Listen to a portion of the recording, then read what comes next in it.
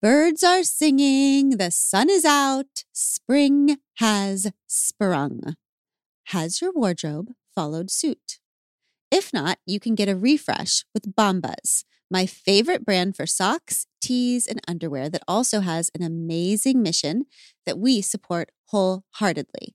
Because for every incredible comfy item that I get from Bombas, they match with a donation to someone who is unhoused. Get comfy this spring and give back with Bombas. Head over to bombas.com/hardthings and use code HARDTHINGS for 20% off your first purchase. That's bombas.com/hardthings and use code HARDTHINGS at checkout. Think about how delicately you hold your baby, you dress your baby, and you feed your baby. We do that because they're adorable, of course, but also because their skin is delicate. Know this, there is only one diaper brand that we recommend to give you the gentle protective care your little one needs. And that's Pampers, the #1 pediatrician recommended brand. Their Swaddler's diaper absorbs wetness better versus the leading value brand and provides up to 100% leak-proof skin protection to keep your baby's skin dry, healthy, and beautiful. And when you use Swaddlers in tandem with new Pampers Free and Gentle wipes, you'll keep your baby's skin healthy. The wipes are made from 100% plant-based cloth, and you won't have to worry about tearing. With Free and Gentle, mess meets its match. That's right. So download the Pampers Club app today and earn Pampers Cash. Redeem your Pampers Cash for exclusive Pampers coupon savings and rewards. So Pod Squad, Get Untamed, the journal, is out today. Get it. I'm really excited about this. Too. It's I know. amazing. I feel like it's an experiment for people to do in their own homes and lives. So I was thinking this morning about how when Untamed came out, it was such a strange and weird time. And I thought, of course, you know this, I thought no one on earth would read it because it was the beginning of a pandemic. And it turned out to be something that people really depended on, which was kind of a beautiful thing for me. So now Get Untamed, the journal's coming out at this interesting time where we're all kind of trying to decide what we're going to build next. What I love about it is that I think instead of figuring out what we're going to build next, we kind of have to figure out from where we're going to build. And so many women especially struggle to know who we are because we've spent so much time trying to please others. So I'm excited for people to tell me how this journal works in their lives. And listen, we all know every freaking life is an unprecedented experiment. So I certainly don't have any answers. But in the journal, I kind of collected the questions, the right questions that I think will maybe help guide you toward the answers that are already inside of you. So give it a try. I want to know how it goes. I want this to be a conversation just like everything else. But first, order it today at getuntamedjournal.com or head over to your local independent bookstore or wherever you shop for books. All right, let's start a very exciting show. We've stopped asking directions to places they've never been. Welcome, loves, to We Can Do Hard Things. You're in for a treat today. We have a very special human being with us today. I would say one of my very favorite public women in the world. Cool. I first remember encountering Gabrielle Union a long time ago. I was watching some kind of interview, and I was much younger than I am today. And I remember distinctly Gabrielle Union being the first woman I ever saw speak vulnerably and powerfully about being a survivor of sexual assault. And it's seared into my memory. And then she went on to do all the things. Let me just read just a few. Here's a few of the things. Gabrielle Union is an actress, executive producer, activist, best-selling author, and Times 100 cover honoree. She will next be seen in Disney's remake of Cheaper by the Dozen. Very excited about that. Developed by Kenya Barris for Disney+. In May of 2021, Gabrielle released, in partnership with her husband, Dwayne Wade, her second children's book, Shady Baby. Let us please just talk about The name. Kavya, the Shady Baby, all day long. Amazing. She's one of my favorite Instagram followers. It's Gabrielle Union's, not her, but her daughter. You Got Anything Stronger, which is in my hand right now and highlighted to death, was released in September. In August of 2020, Gabrielle relaunched her hair care brand Flawless by Gabrielle Union for women with textured hair. Prior to relaunching Flawless, Union co-founded Bitsies with the goal of making healthy snacks that are accessible and affordable for all families, regardless of their socioeconomic or geographical status.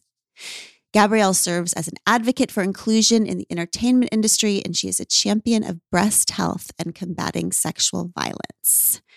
Gabrielle, welcome Woo! to We Can Do Hard Things. Gabrielle can do freaking hard things. I mean, get out of here with that bio.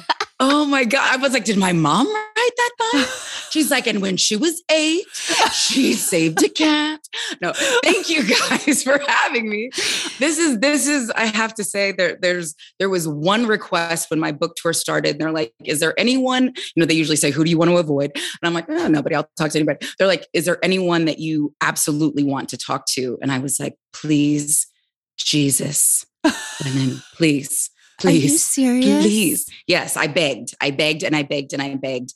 And so this, you have no idea. My girlfriend gave me Untamed, and like I probably like on page 2, I had already underlined so many things and I just kept calling her. She's like, I have a job, ma'am. And I'm like, I know, but we have to talk about this. I'm in the cage, I'm pacing. It arrived at a time where I was circling the drain, and it just saved me. And I have to thank you. And I've just been a fan of both of you. Yeah, I'm going to try not to fan out and be a weirdo. So I have to tell you, I had the same experience with your book. I remember having that conversation with my friend Austin Channing Brown. We were both in the middle of the book and we called each other and we're like, holy shit. Like she's saying the true things. Yeah. Like I just kept being more surprised and more surprised every chapter by how honest you were in this book. I loved it so freaking much. But I have to tell you, before we even got this book in the mail, You Got Anything Stronger, Abby and I have been, I don't know what the word would be, moved, inspired by your family. Yes. Okay. We've been watching. Yes. We've been reading Instagram captions aloud to each other. We see how boldly, our biggest dream for our family is that everyone in our family feels both held and free, right? Held by each other, but also free to be their full selves. And you are modeling that so well with your children. And we'll get to that in a second. But when I read the first chapter or several chapters of this book, I knew not only did I need to know you personally, but also have you on because so many of our listeners deal with infertility. Mm-hmm. It's, I think, the top thing that people write to me and say, please talk about this, because so many people are suffering, experiencing infertility, and you write about it so honestly and so beautiful. Gabrielle, you said, the reason I can't tell you how many miscarriages I have had is that my life became one long loss. I numbed myself growing used to the fact that life is not a series of heartbreaks, but an unending of failure and rejection. The worst thing about hope is that it remains to taunt you, just out of reach. Can you talk to, I love that, by the way, because people are always talking about hope as a good thing, but actually hope is what kicks your ass. Yeah. Absolutely. Because hope keeps you on the line. It's the carrot that you're sort of chasing after, because we talk about hope as if it's our salvation. As long as you have hope, you'll be okay. As long as you have an idea that there can be something different or better or change or evolution, Yes, absolutely. There is the possibility of better days. But sometimes hope is fool's gold. Mhm. And our ideas around what hope can do. I don't know. I think we need to shift those a bit and be a little bit more honest about what it means to dive headfirst into a shallow pool of hope. You're not going to come out okay. You're not. You know what I mean? There will be injury, some that you can see, some that you will feel spiritually forever, for a lifetime. But we kind of we need to know that hope isn't the cure-all, the salvation for every one of life's ills. It just kind of keeps you in the game where you're like, maybe this time, I don't know. You know, that's why it's like a Buddhist principle of abandoning hope. I'm going to say that wrong and everyone's going to write to me about it. But the idea that the hope is, am I going to be okay eventually? Yes. Yeah. I'm going to be okay eventually. But the hope is not, I'm going to still get this thing that I want so bad. That's good. Well, like that's, I think, what we think of hope as, you know, logically, practically. I think we look at hope as the dream. You know, you can hope and you dream. We kind of use those interchangeably. If you remove hope from your life, you don't exist. You know, if you remove dreams from your life, you don't exist. We just have to, I think we just need different language so we can be completely honest. Like, I want better. I want more. I want different. But I recognize that it might not be the end all be all that I had chalked it all up to be. You know, I used to want a young man, you know, with bow legs. I thought that I had hope that if a man with bow legs just entered my life, life would change. You know, I to this day, I have hope that if I can learn to twerk, that my life will change. The world will open up to me. You know, maybe I need some different hopes, or maybe I need some different language, you know, surrounding some of these things. The infertility in particular is so interesting to me because you were so honest when you were writing about how it felt like failure. And this always fascinates me about women, all these things that happen to us that have nothing to do with our control. We can't control them, but because of what society tells us we're supposed to be, they feel like failures. You said, if I could get pregnant, I would forever shake off the distrust society has for women who, for whatever reason, by choice or by nature, do not have babies. The murmur of the unseen crowd came to me. This woman is such a failure. Can you talk to, I just want people who are listening to feel seen by this, I don't know, would you call it a struggle or this long period in your life when you were trying for this thing that you wanted so bad and couldn't get? Yeah, fertility is a journey. Like, when they say journey, that's exactly what it is. I mean, I have our you know, miracle child, Miss Kavia James. She's amazing. But there's that thing in the back of my head every month. I mean, I just turned 49. I don't know how many eggs are left. You know, like, they could be filled with dust. I don't know. But every month when my period comes, to this day, it feels like a little death. And it feels like my body failed me. It feels like the world failed me. It feels like every system that I bought into, you know, desperately and totally, it was all BS. It was all bullshit, you know, because we tell kids, you do the right things, you know, you get good grades, you're a good person, you're helpful, you're compassionate, you like your mother, whatever, you know, you're good people, good things are going to happen. And you just sort of assume, I'm not going to have any trouble. I'm a good person. Like, you know, they tell you to eat like basically weeds and take the supplements and you know, whatever. And then, you know, you're preparing your body for the life. And what if you do all of those things and it doesn't fucking happen? What are you left with but feelings of failure? You either get it done or you don't. And, you know, Abby, you know, you could speak to this as an athlete. I grew up as an athlete. My dad is very, I don't know if you guys are familiar with Bobby Knight. He was a famed basketball coach from Indiana who was notorious as being a bit psycho. Some say passionate, some say toxic and abusive. I think there's like a legal trail behind that man. But my dad thought Bobby Knight was the Messiah. And he raised the three of us girls with like Bobby Knight mentality, with like a hard fist. Everything is black and white. You put in the work, you should win, which is, you could put in all the work and you never win. That's right. But I took that mentality into every area of my life. And when you take that mentality into fertility, I'm doing all the things. I'm making my appointments. I'm doing the shots. Like I stopped trusting myself to do the IVF shots. I hired the nurse from the clinic to come to my house because I'm like, why are you trusting me with such a big task and a big part of this journey? I don't trust myself. I'm clearly not getting it done. I'm clearly a loser. I'm clearly a failure. And then it feels public. Right? When people, you get married or you're in a committed relationship, and the question is always, when are you guys going to have kids? If someone loves your love, they want that love to spread and to create more, right? Children.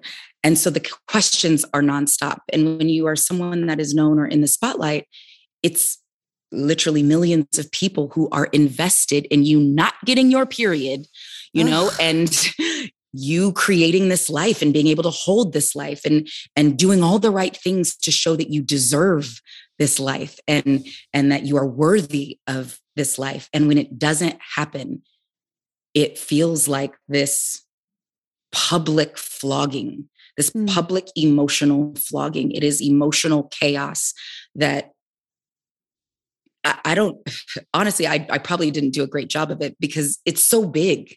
But you're trying that you're so covered in shame, like syrup, that you can't get out from underneath it. And it just feels like everyone can see everything. They can see your failure. They can see that you're a loser.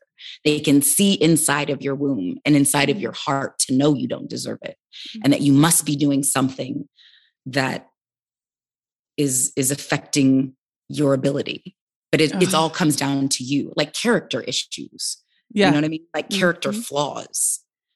And it just feels like death every month. I mean, what you just said was so profound for me because when we got together, I came into this marriage with her and Craig had 3 children, and my dream was to have a child of my own. And over time, I realized that wasn't what this family was about. That was actually preventing me from getting close to these other children, these children that I want to bring into my own heart. But what you just said, every month when I get my period, I kind of like, there's a moment that I experience with myself. And I'm sure whether you are trying to have a baby and cannot, or when you are choosing to not have a baby, I'm sure that monthly reminder of your uterus being, and I'll say it for myself, feeling like my uterus was worthless. Yes. Like, what the fuck was all of these periods for? Yes. What was all of this? I mean, listen, it's not easy to get your period every freaking month. No. There's a lot of drama that goes into it, and stress and money and pain. I mean, the pain, the cramps, all of it, it just feels like, well, what was this all for? Yeah, good call.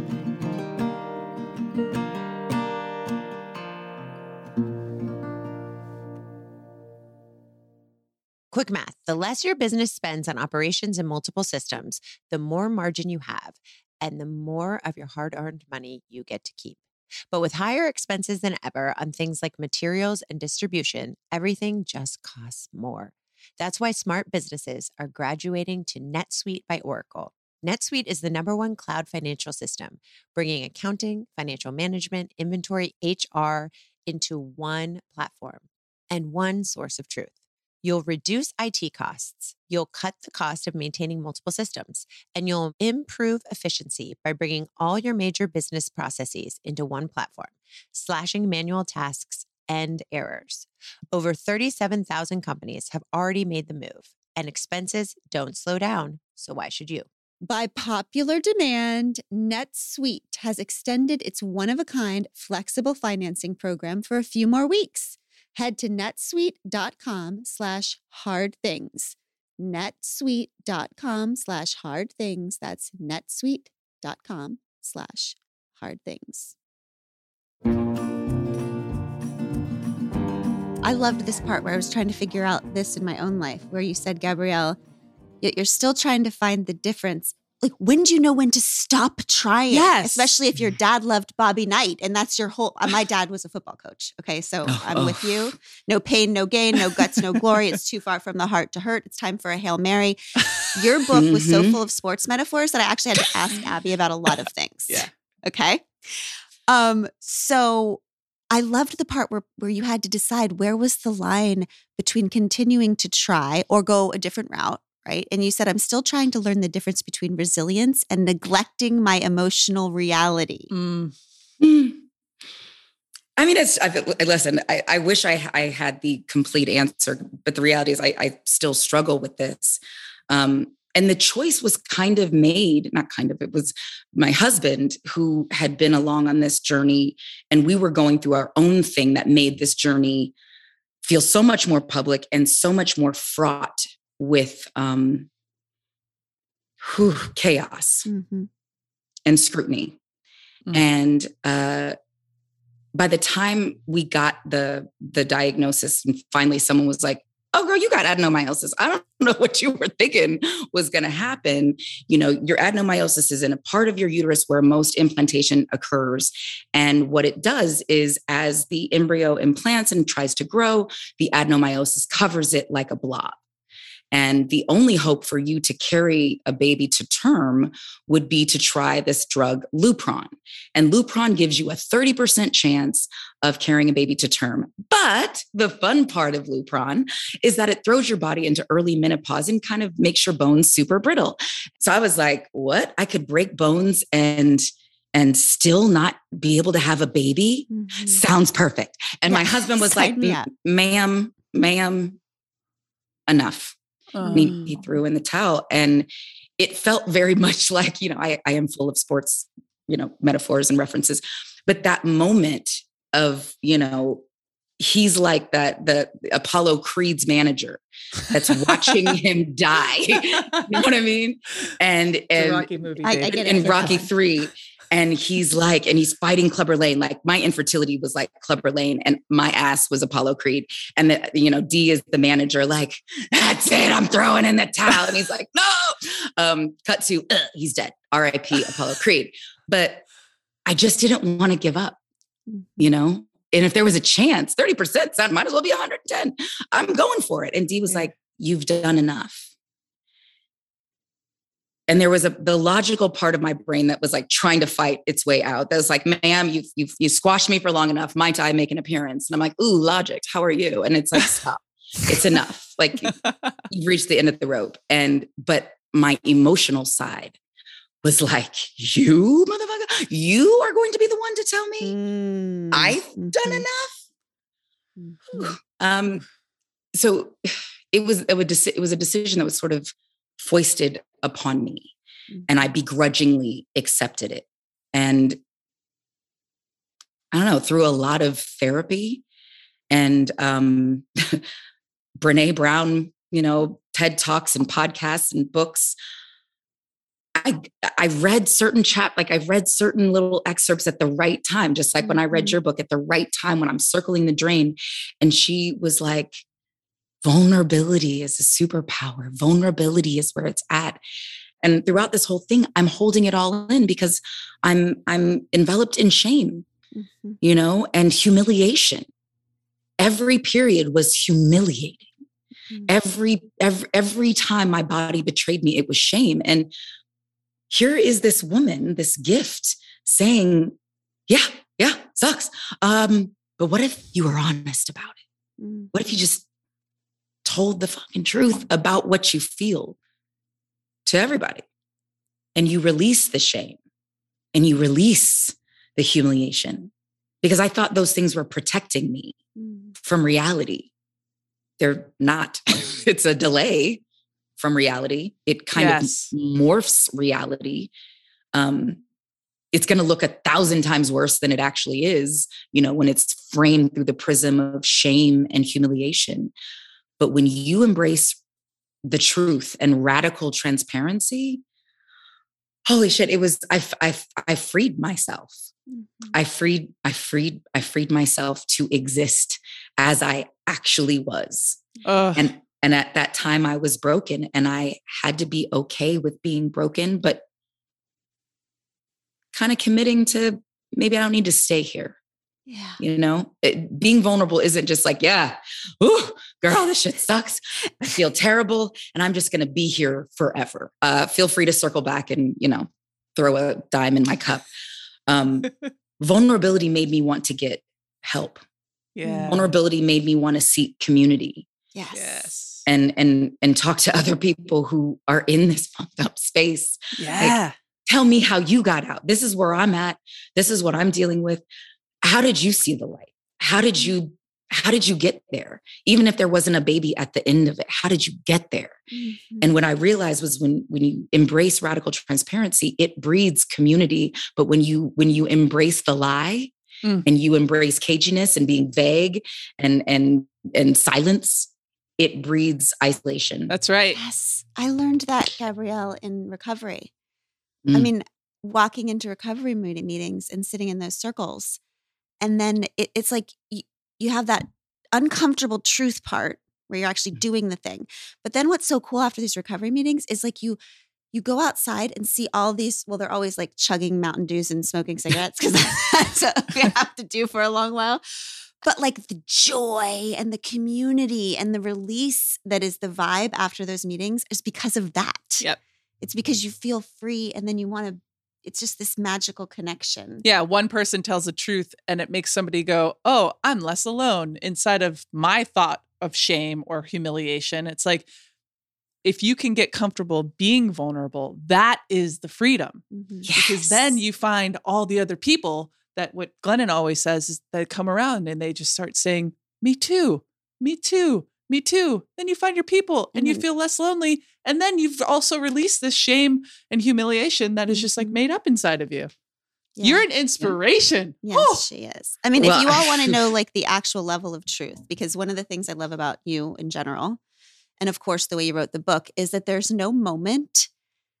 I'm so wary of like the Cinderella stories where it's like, this was so hard. And now, Yeah. look. Right? Like so many people, I think, even think they have to write books that way. Yeah. And then it always sounds like bullshit Because it is. Because what you're talking about, hope also. Well, I'll be okay once I have the baby. Mm-hmm. I'll be okay once I find the love of my life. I'll be okay once. And then the once you keep landing there and you keep freaking being yourself. And then it's just a total, like the chasing of the carrot can be forever. So the truth that you bring in this book, can you talk to us? You had a there she is moment, which actually freaked me out because the there she is moment is from Untamed is the most important moment of my life. But this is the moment where you first saw Kavya, okay, as like a little, what do they call, a heartbeat. Mm-hmm. You said, On one of those sonogram pictures? yes. Mm-hmm.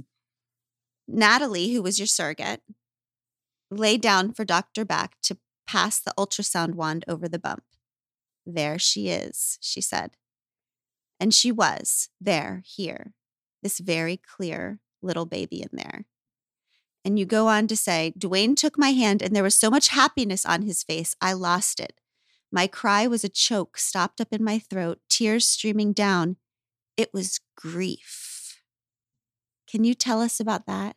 That moment where this is life, right? Should be joy. Is joy, is also grief. Yeah. Yeah.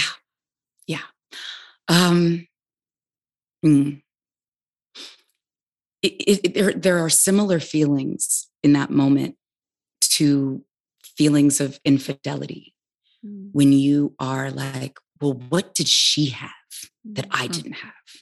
What did they have that I didn't have? And what can I do to be more like that? Right. So as I'm looking at the screen, and it's life, right? This life has been created. I'm like, I'm looking at the chick that got it done. I'm looking at the motherfucker that had the goods to get it done. And it just, again, felt like humiliation and shame and worthlessness. And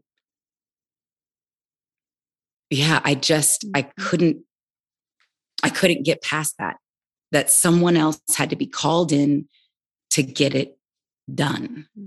Like, to this day, I watch baseball, and, you know, when they call up a pinch hitter, in my heart, this is terrible. But I'm being honest. I'm like, I hope they whiff. Because I'm like, I don't care if it's my team. Like, I'm like, like, I want the guy that got subbed out to have that moment of like, see, he couldn't get it done either. You know, like, I am so grateful that Kavya James is here. But in that moment, watching someone else get it done and watching someone else provide this joy for my man and our family that I felt removed from was excruciating.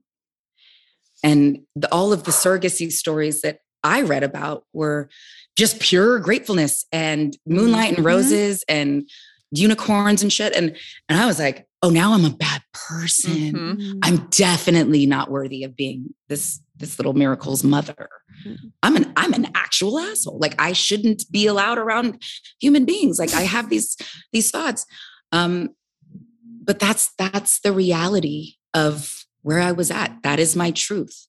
And if I'm going to keep it a buck, like, a lot of people, when we're really honest, other women, other families who've gone through surrogacy journeys, talk about that. You're not allowed to talk about it, certainly not publicly. You know, when you take the baby to the first, you know, family gathering, it's got to be all moonlight and roses and just, you know, pure gratitude. But when we're allowed those honest moments where we're just talking amongst our, you know, our little crew of people who know this intimately, some of us had feelings of like just negative feelings toward the surrogate because it was a reflection. It was a mirror of how we felt about ourselves. You know, some people didn't want to talk to their surrogate or see their surrogate because watching life grow outside of your body, your child growing outside of your body, these 9-10 months are supposed to be when you bond with your baby. And here you are, you're removed from it. You're no better than the husband. You're no better than the other spouse. That is where it's happening outside of your body. You're both at the same place. And mothers are supposed to be ahead of fathers in that way. But here we are, you know, and he was a teen parent. So he's been a parent longer, you know, over half his life, my husband. And I'm like, I didn't even babysit. Like, I was like, I'll mow your lawn. Don't give me your kids. Like, oh, no, thank you. I'll clean the gutters before I watch your kids. And everything was just foreign. And there was so much shame and hurt watching someone else get it done that it just was a walking, breathing monument of my failure. And everyone was celebrating her. And here I was struggling with my feelings. But when I talk to other families and we're being honest, I know I'm not alone. That's right. But it really comes down to, it's a reflection. It's all a reflection of how we feel about ourselves and those feelings that we don't allow to see the light of day, that we keep pressed down because of shame and because of our fear of humiliation and our fear of judgment. That is the kind of vulnerability and honesty that changes lives and frees people, because That's women right. are allowed to say, it was very sad and then it was very happy and I'm grateful.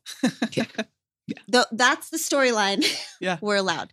So to say it was sad and infuriating and I was jealous and to say all and of also it like you're still saying might be sad and jealous. So there still might be those feelings. Like, even though Kavya is with you, and Dwayne and you guys are living your life, I think that there still might be some of those feelings that have continued on. Even if you go to therapy, you're like, fuck, I'm still sad. And you've I am got a lot still of sad. complicated, beautiful parenting going on, Gabrielle. That is the nicest way anyone has ever put that. And Yes. I love it. I love Yeah. it so much.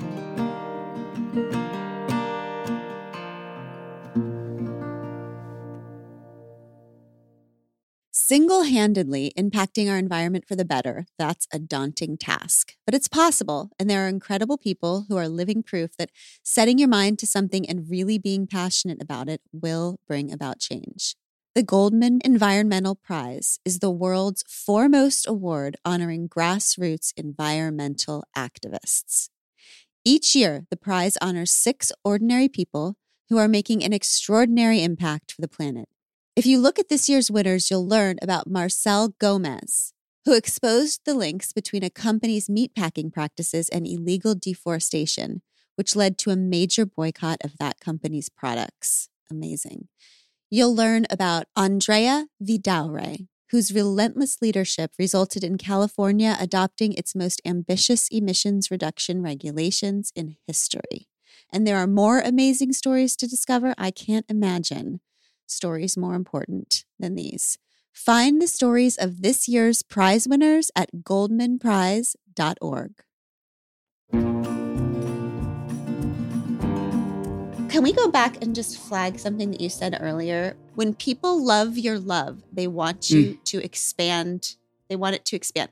That is the kind I cannot stand when people say anything about are you going to have a baby? But that is the most generous. I'm going to remember that forever. Okay.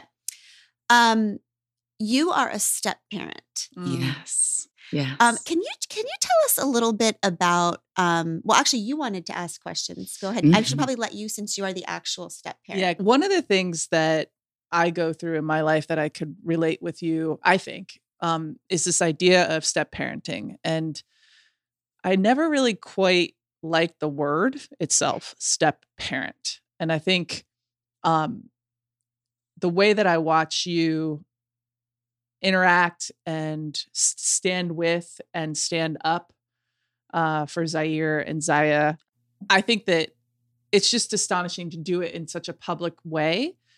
I feel like I felt so much of what you have been going through. You said in your book that you kept a fence up between you and them. And I would love to know a little bit more about that, because I can relate. I'm just curious to know what you think about that. Yeah, I was an adult child of divorce. Mm-hmm. So my parents were married almost 30 years and they got divorced after almost 30 years. And I was in college. So all of a sudden I'm a grown ass person. Well, you're a kid in college, but I'm an adult. And here I am having to deal with this new terminology for this other grown ass woman that's now saying, I'm your stepmom. And I was like,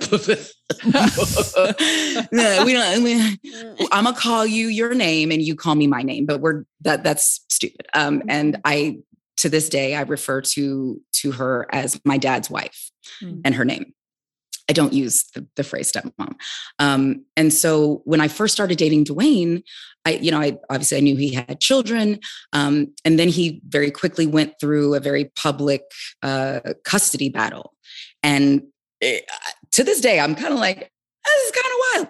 You were a single NBA player who got full custody of small children. It's not common.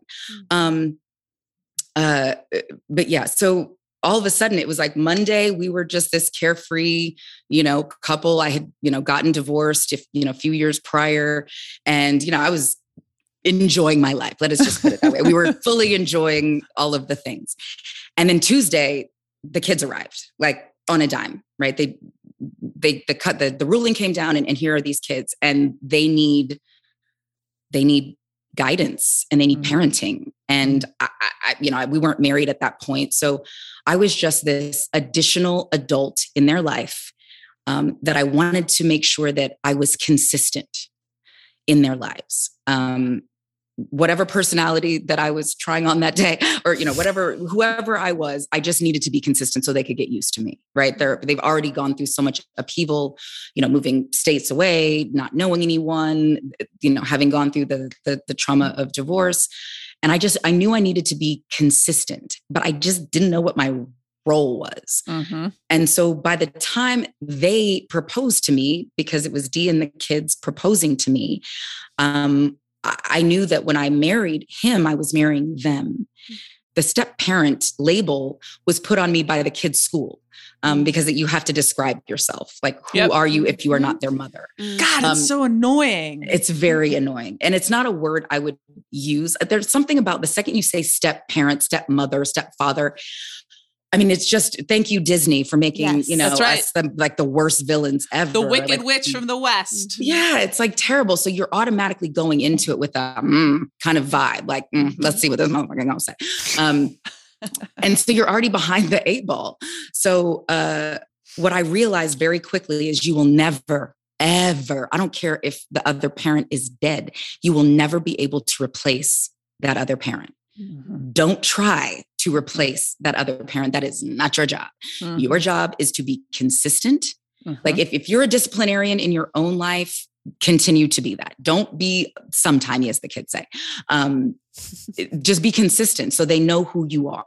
And kids adapt, whatever. You don't put on a weird act and that you cannot keep up. Be consistent. Understand that you are never going to be their parent, but you can be a consistent, loving, compassionate adult in their life that they can always count on. And you need to be the sanctuary in the storm.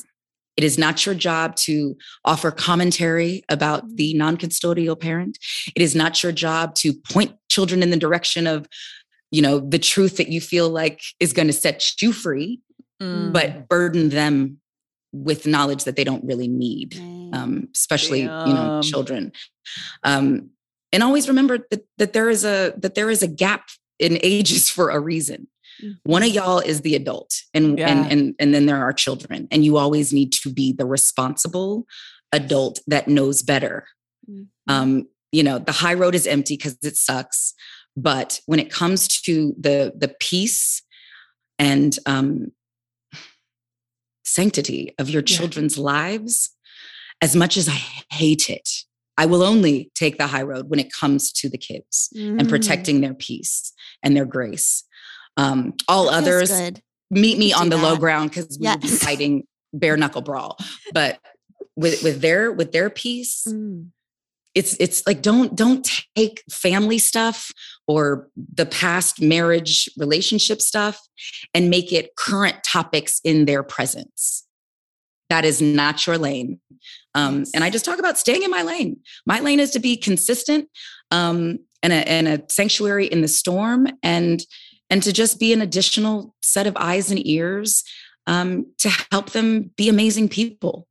Yeah. Amazing. And I think what's so wild and why everyone really needs to read this book is that what Gabrielle is saying, she actually shows when you talk about a sanctuary. You were such and are such a sanctuary for Zaya. And this is how we always liked you, but we fell deeply in love with you and your family, watching you lead the way with little Zaya. So one of my favorite parts of the book, which there are many, is when you're preparing Dwayne for Zaya to tell him that I think this isn't when she came out as gay, but when she came out as trans, you said to Dwayne, I need you to practice your listening face. I need open face, eyebrows up, like, oh, this is a pleasant discovery. And then you go on to say, which I love so much, this test wasn't about Zaya. It was about who he was as a father. That is right. Mm-hmm. Yes. Your kids are your kids. They are who they are. But this was when Zaya came out as gay at the time. Okay. It was a very quick, transition. She had different language. She only knew the language that she knew at that time. So she came out as gay in the 3rd grade. And she had done this school project about identity. And it was, a picture of her in the middle, and she had all these spokes and, I'm a middle child. I'm this. She also said she was Native American. And we were like, ma'am, that's not what the 23andMe said. But, and then she said, I'm gay. And her teacher, who was an amazing lesbian in Chicago, she was like, okay, this is amazing. Don't know if this information is safe with the other parents, because this project was going up for open school, back to school night or open house or whatever it is. So the other parents were going to be touring, the classroom. And because we are both in the spotlight, her concern was that Zaya's privacy would not be, and her peace would not be respected. And maybe some folks might use her truth as conversation starters, as folks do. So she gave us the heads up that this was happening. And I was like, perfect. I'd seen this coming for a while. And I was like, welcome. But with Dwayne, my mom took us to our first gay pride parade, in 82 when we moved to San Francisco. And she brought us these stickers that said straight, but not narrow minded. And my mom is like a super duper Catholic, like teaches CCD, like all of her friends are priests and nuns. She's that kind of Catholic. And we're from Omaha, Nebraska, the north side. So it's just even smaller. But her thing was, I've always wanted to raise my girls with a global perspective, not a town perspective. And she was like, and now we're in the Bay Area and there's all these amazing communities. And I want you to, to see it all and experience it all and get in there. So that's how I was raised. I mean, that's just sort of how I was raised, but Dwayne, maybe a little different. On the south side of Chicago, his mom is a pastor, and and in sport, there is, as there's just a lot of bigotry. It's a lot of bigotry, a lot of fear, a lot of hatred, a lot of ignorance. People say a lot of stupid crap. And when we first got together, I have a gaggle of friends in the LGBTQIA community. And he was like, oh, every day. I'm, oh, yeah, every day. You're going to be in the community. So I need you to get comfortable. Every day. I'm tired every day, Gabrielle, I got to tell you. I mean, my best friends in the world. So they're around a lot. And he was like, oh, wait, are you sure so-and-so is gay? Because he's like, and I was like, get this. There's all kinds of gay guys. Gay guys just like you. There's gay guys on your team. Yeah. He was like, what? Yeah. I'm like, yeah. And guess what? You're not their type. Yeah. So, anyway, so it was an education So constantly good. throughout our relationship. Sure. And so when I knew that, Zaya was coming home to share her truth with us, I also knew that Dee's listening face, he listens like he's listening to a coach. And it's not like you're listening, like you're in the huddle and you're like, yeah, tell us about that play, Spolstra. This sounds amazing. The eyebrows aren't up, your face isn't open. He listens, scrunchy face and the whole thing. And I was like, so when Zaya tells you, I need open face, eyebrows up, smile. And he's like, okay. So Zaya comes home and she is shaking. She's shaking. She has no idea what our reaction is going to be, which to me, I was like, damn, I feel unsafe to this child. And I thought I was doing all the right things, but it lets you know, as much as you think you're doing, you probably really aren't doing shit. And she's turning into me, just bawling. And I was like, what is it, baby? What is it? And she was like, I'm gay. And I said, oh my gosh, this is wonderful. We're going to celebrate. This is so awesome. I'm so happy that you told us. This is so great. And she's like, I was like, do you think you can tell Dad? And she was like, I don't know. And I was like, I think Dad might surprise you. So D comes in from practice and, he's still got the D face on, which is kind of scrunched face, eyebrows, looking like a villain. And I'm like, I'm behind Zaya, like, come on. I'm looking psychotic. And he's like, now he's putting on this weird face. And Zaya's like, now you look nuts. I don't even know what to say to you. Yeah. But she told Dee, and Dee was like, this is so wonderful. I'm so happy for you. I'm so proud of you. And then she was like, maybe I could tell others. And she had this list called the Never Ever list, the people that she never wanted to tell about her identity. And it was like, 10 names deep, and half the people on that list lived in our house or worked in our house. And I don't know, 15 minutes later, the older kids came home and she goes upstairs, flies back down. And she's like, I told Zaire and Dada. And we were like, what did they say? And she's like, Zaire was like, oh, okay, cool. And what did Dada say? All right. And we're like, that's great for them. They're teens. They don't talk. But she was like so surprised that she was being embraced with love and understanding and joy.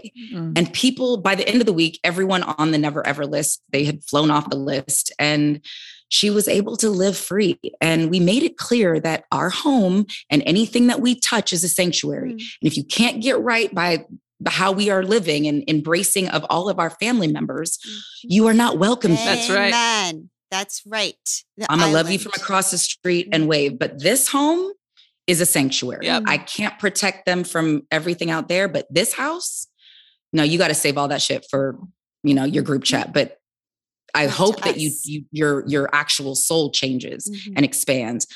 But if you can't pull it together to be decent in our home, you're not welcome in our home. And we were clear about that. And then you told the school, and I just, for all the teachers, so many teachers listen to this podcast, and I just want to read this one part. Okay. So Gabrielle calls the school. Gabrielle, I'm sure you could never guess this, but she describes herself as ready for battle. Okay. She's going to tell the school. And I guess the teacher or the principal on the other side, when you described what Zaya was going to go by, you said Zaya is her name and her pronouns are she and her. Yeah. And they said, okay, no problem. No problem. When I tell you that I wish this for every parent of an LGBTQ child, that the person they adore and cherish is not seen as a problem. I say this from the deepest part of my soul. And Gabrielle, what I loved about that is it was a shout out to parents. It wasn't, we worry so much about the kid. How's the kid going to feel? And that is the first priority. But the gift of LGBTQ parents being able to say, here is the most precious thing in my world. Will you please not consider this precious thing a problem? Exactly. So powerful. And to all the teachers and administrators, just no problem. I mean, Excellent we have been very lucky, very, very, very, very, very lucky. And I say luck because it is the luck of the draw. But there is the opportunity at every institution. You can either respond in kind and compassion and love. And I'm not even going to say understanding, because I don't need you to understand. I need you to say, maybe I don't have all the answers, but let's figure it out together. And I'm going to always make sure that I'm creating a safe space for you to learn and grow and be nurtured. But every year I meet with not just the teachers, but if the teachers aren't supported by the administration, then you're only going as far as that classroom. And I want it to be clear. I don't have a problem suing people. I've sued many people. You could be added to the list if you want to with my kids. No problem. But let's be really clear. This is the situation, and don't start none, won't be none. And how we doing, guys? And I've never been met with anything but, and I say luckily, because I know there's a lot of parents who've been met with derision and just discrimination and just horror stories. I've just been very lucky. And there's the horror stories. And then there's the general annoyance.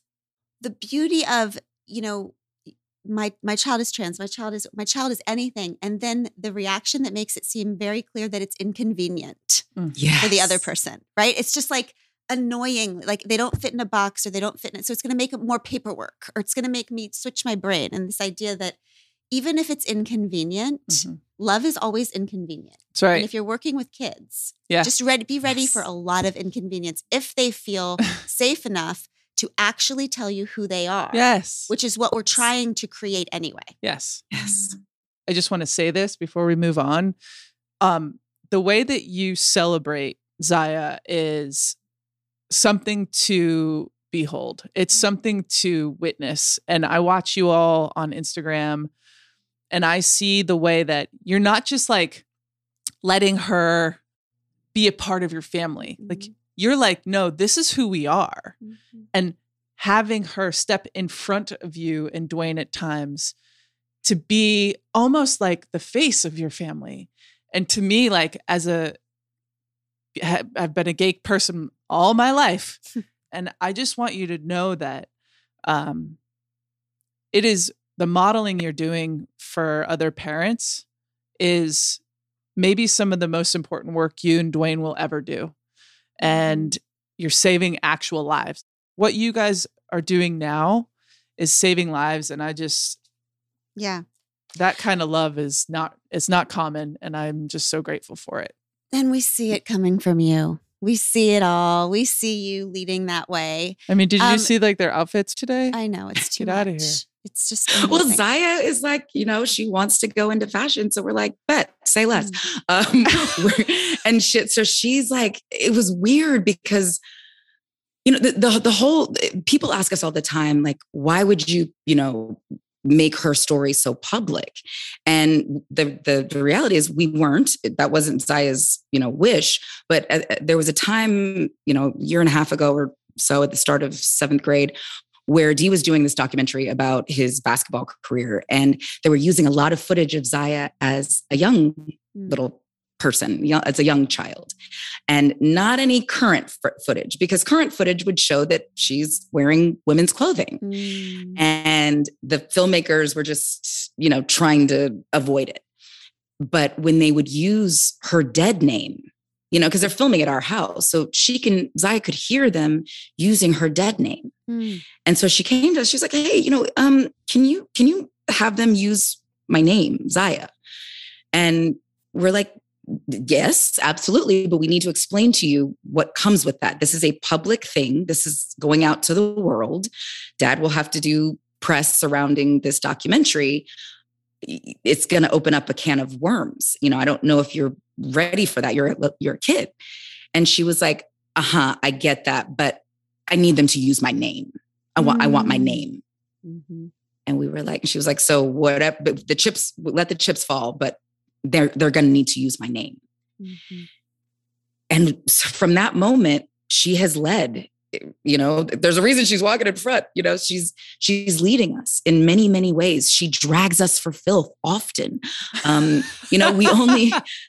We only know what we know. And, so like sometimes you might use the wrong words, the phrase, or you're just ignorant to something. And she's like, okay, sit down, story time, kids. And she educates us, within her smart butt way. But that's how it has to work. Sometimes when you don't have all the answers, and even if someone younger than you maybe has more knowledge about certain things than you, humble yourself. It's okay. Life's not going to end.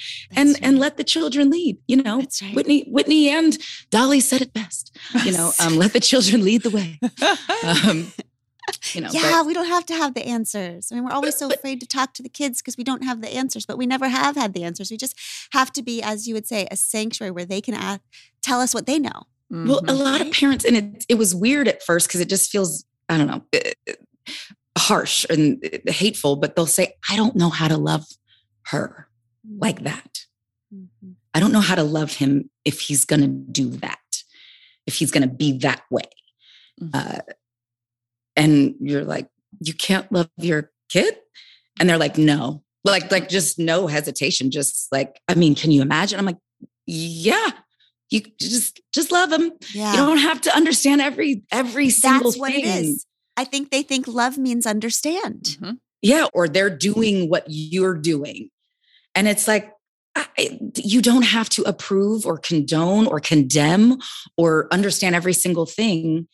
That's your baby. Yeah. Love them and protect their peace like it is your peace. And in the way that you're trying to force your kids to shape shift to make you more comfortable. That's right. So you're not dealing with questions and conversations that you may not be ready for. Ma'am, sir, how about like address your shit? Don't put that on your kid. That's an option. Right. That's an actual option.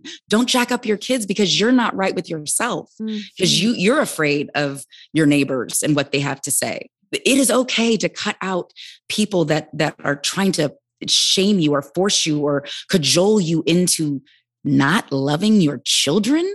A fucking men. No, that should not loving your kids, putting your children out like the garbage should never be on the table. Mm-hmm. Ever, ever. And there is no love without full and radical acceptance.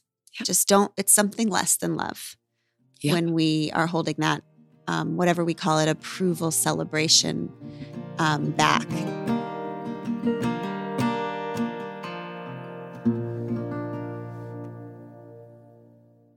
Pod Squad. Some of what we share with you on the show are our individual, unique experiences in therapy and the takeaways that help us grow, appreciate each other, and navigate this beautiful life we're doing together.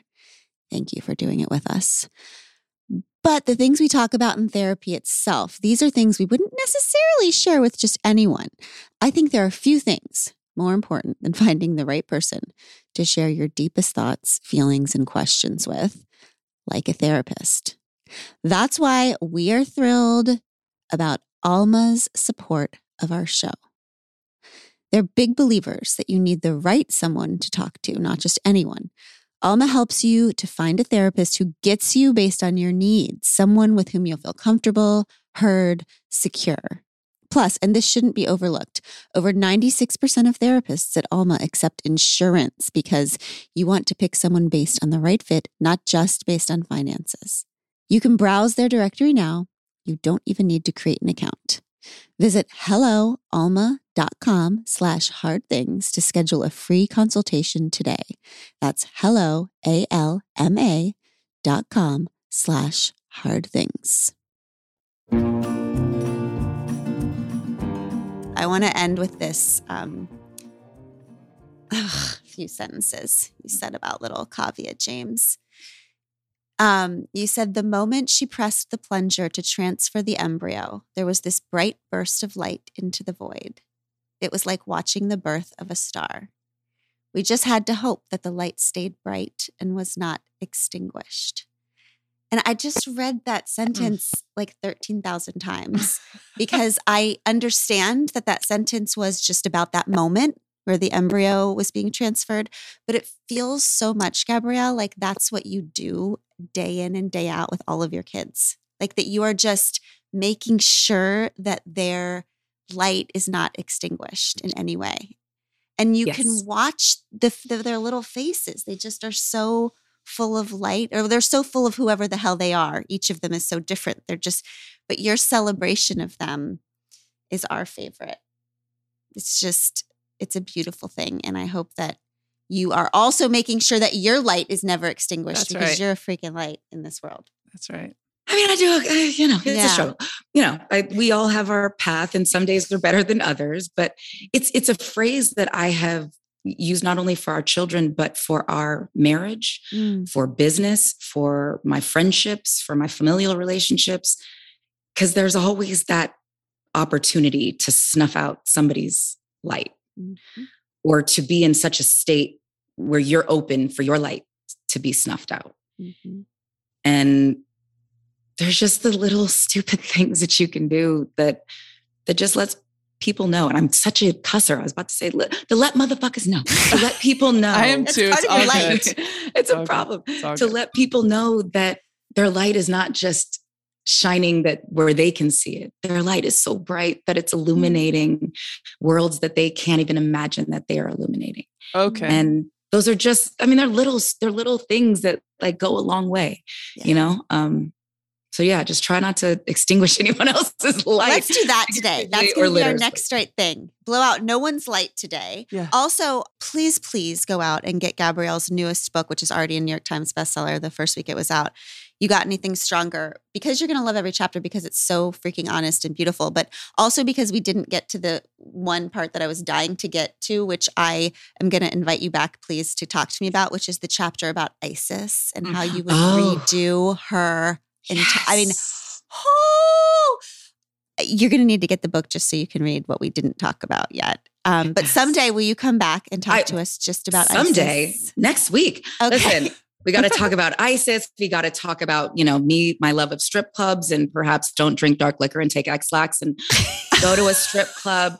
That's a chapter in there. Best.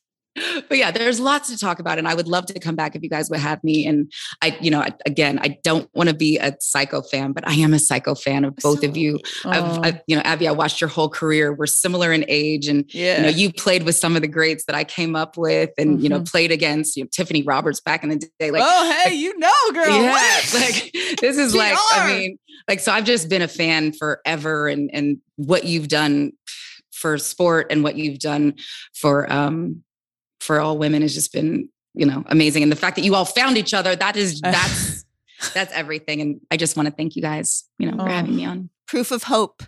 That yes. freaking hope that either saves us or kills us every damn day, Gabrielle. Exactly. All right, then we will see you back here soon. And we will see you on Instagram where we stalk you. Yes. Thanks, love. Thank you guys. Thank you. And so bye, much. sister, if you're listening. See, I got it in there. I give you Tish Melton and Brandi Carlile. I walked through fire, I came out the other side. I chased desire, I made sure I got what's mine. And I continue to believe that I'm the one for me. And because I'm mine, I walk the line. 'Cause we're adventurers and heartbreaks on map, a final destination we lack. We've stopped asking directions to places they've never been. And to be loved, we need to be known. We'll finally find our way back home. And through the joy and pain that our lives bring, we can do a hard thing.